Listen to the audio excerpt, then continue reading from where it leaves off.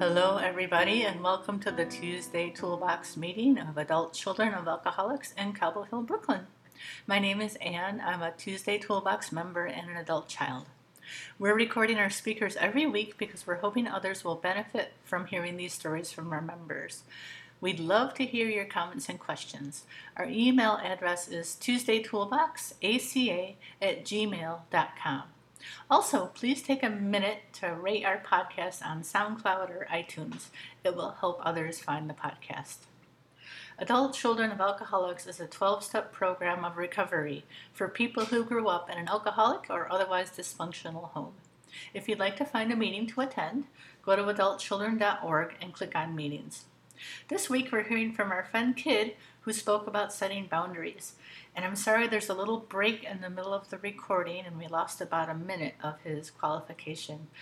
But otherwise, please enjoy. Hi, I'm Kid. I qualify for this program. My childhood was weird.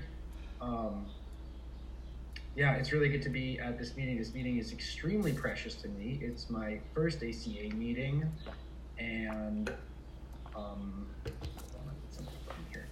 it was my first ACA meeting. I felt really close with people when I got there, and it is really cool to see like the next generation of what it's shaped like right now. Oh, that's a terrible idea. I thought I'd pin myself. That's terrible. I want to hide myself. Okay, that's so much better. Okay, so let's go. So I'll read from the big book. How about that? So I'm going to jump kind of in the middle here, but I think it's something we could all understand well enough that it might not need too much of an introduction. What is a boundary? Okay. There are different types of boundaries, but their purposes are to allow us to remain safe, respected, and free of harm.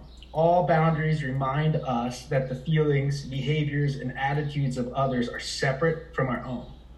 The feelings and thoughts of others are not our responsibility. We can feel empathy for another person and show compassion, but we are separate from the other person.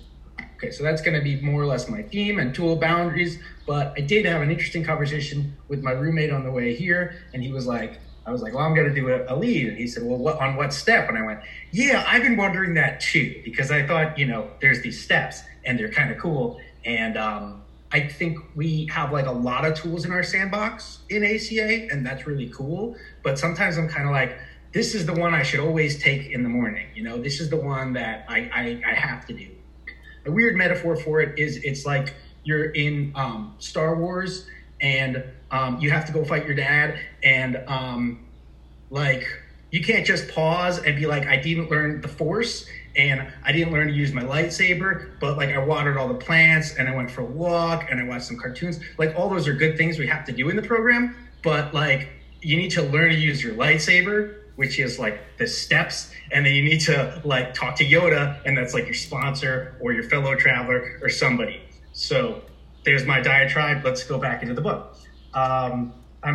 Just my Jewish side. I have to be like pouring over the pages, but so that in terms of a step, I felt like that was kind of step one territory that we're talking about here, which is unmanageability. And when I got in the program, I tried to rush through the steps on my own, just going through the book, and I went, oh, this is too painful. And then I tried a fellow traveler thing, and we were all a little raw, so that was too painful. And I had to go the sponsorship route because I need somebody that I can call and just blazingly talk. And that's what I needed. Different people in this fellowship, I realized, need different things. That's what I needed. But when I finally finished step one, which took a while, I was like, okay, cool. Now I'm done step one. And then it took years for me to go back to a meeting, and I was having all these problems. And I was like, oh, you're not just done step one. Like my life is still unmanageable. That is something I have to keep turning over. Now, my internet connection is unstable. So I'll mention that. Yeah, my connection is unstable, And so I need to go back to that connection with my higher power. And I need to go back to like, okay, something's unmanageable here. And that sounds really sad, but it's actually good things because it means there's some kind of workable solution once I find the page I was on. Okay, one moment here. Thank you for your patience. So in terms of boundaries, what I found really interesting about this thing here is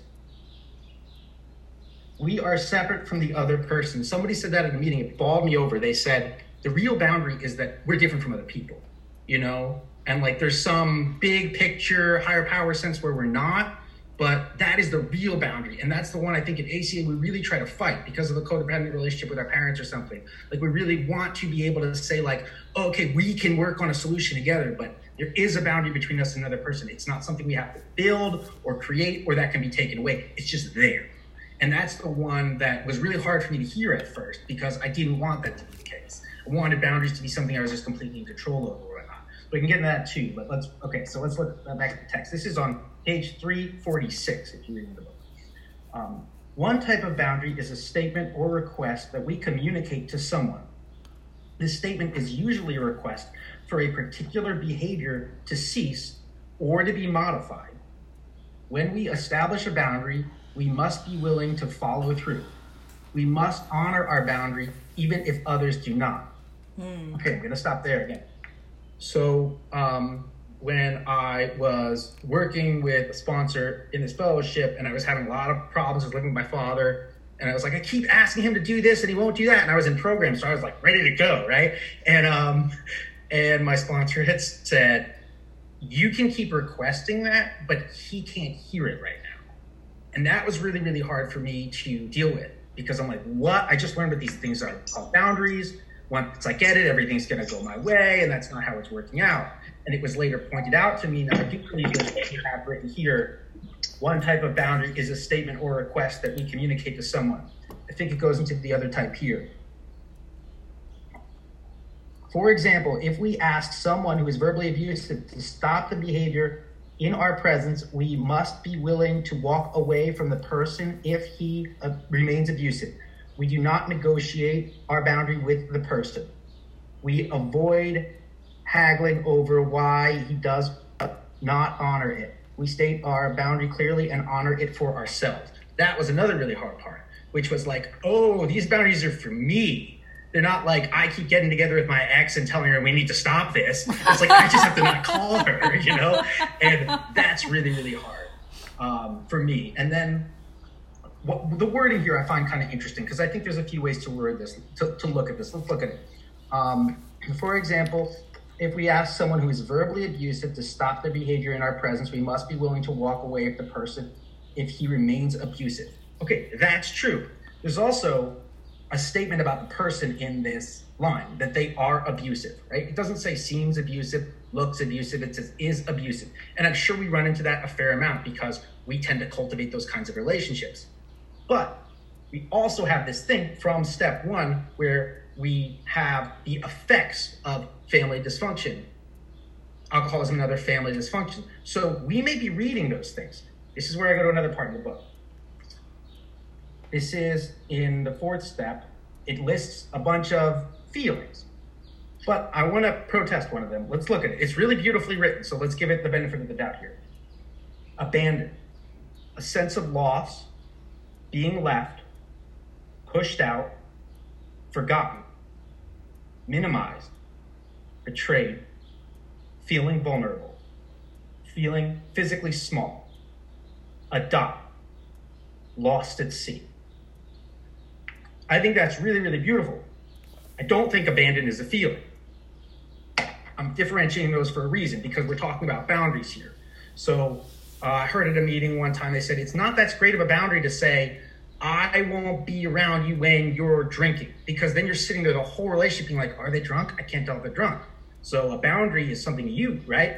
I can't be around you if I think you're drunk, you know? And I might be wrong, right? I might be totally wrong, but at least am forming some kind of relationship. I'm not sure it's the best example, but it is one that kind of illustrates my point, which is we're going to feel abandoned pretty regularly. I'm actually not sure if you guys are like me, but I feel abandoned pretty regularly. It does not take a lot, you know? It's very easy for me to walk into a space and be like, no, I'm out. You know, that's very easy for me, especially since I came to these rooms and I learned that I have all these feelings. That's pretty common for me. My girlfriend says, you can't abandon adults.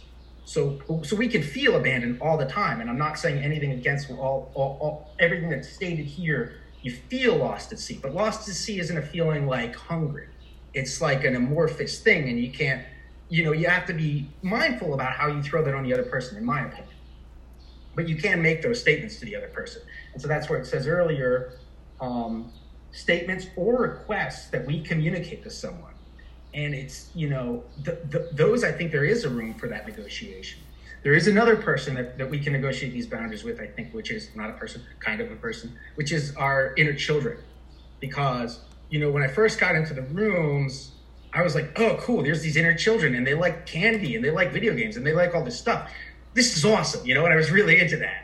And I still am into that, but I'm learning I have a little bit more of a reward system with them. I try to, and I have a good therapist who works through this. So I have a 3 children model.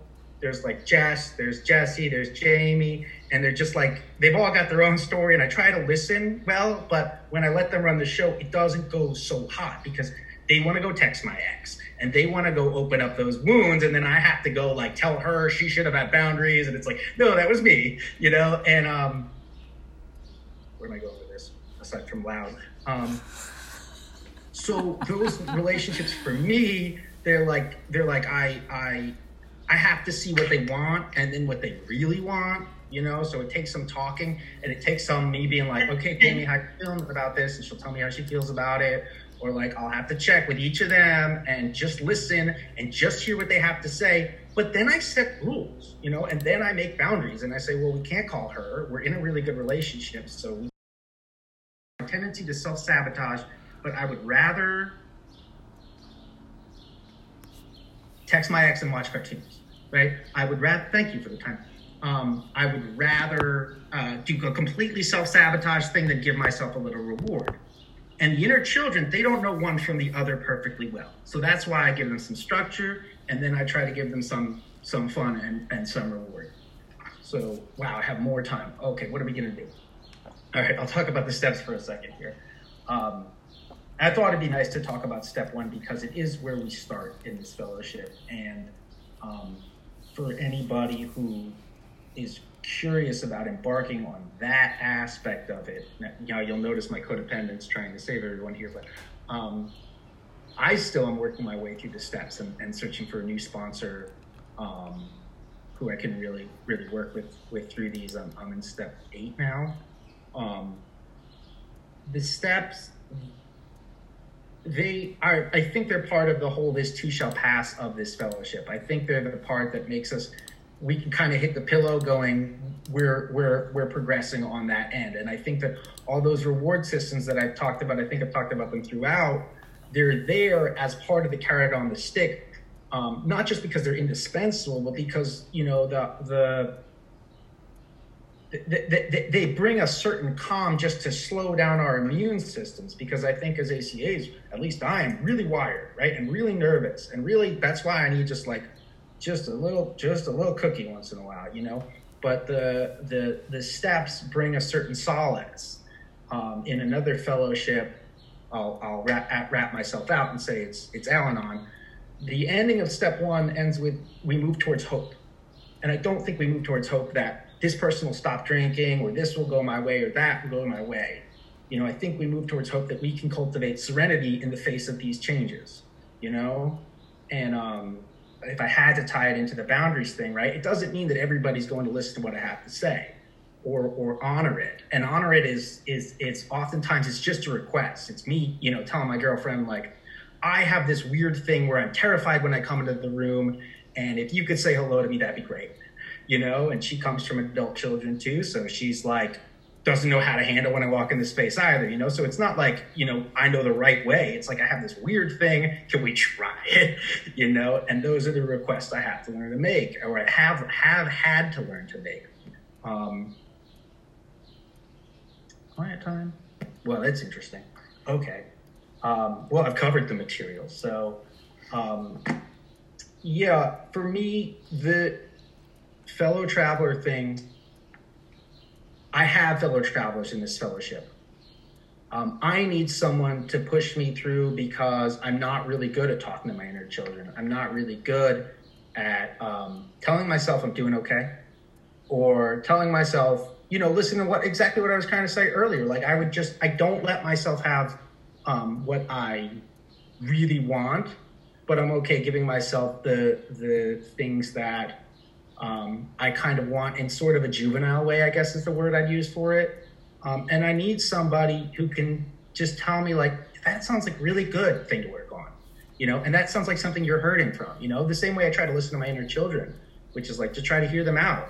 And if you listen long enough, they're like, yeah, no, we don't like that. We're just really scared and we don't know what to do, And I need people who have that kind of relation. Thank you. I need some people who have that kind of relationship with me, who can get to hear me out. And the funny thing is, I think we have a tendency to run from a lot of relationships, at least I've found. And instead of airing things out, and I've had in sponsorship, it's cool. And other people have talked about it on the podcast of this podcast, of like, whoa, wait, like I actually got to tell you why I'm all scared and insecure about something you did, and then we could just hash it out. And that's, I think, a lot of the growing process here, because we're not going to be in a world where there's no bosses and there's no authority figures and there's none of that. We're going to have to keep having those kinds of interactions. And I think it's cool when we can learn to grow through them. Thank you.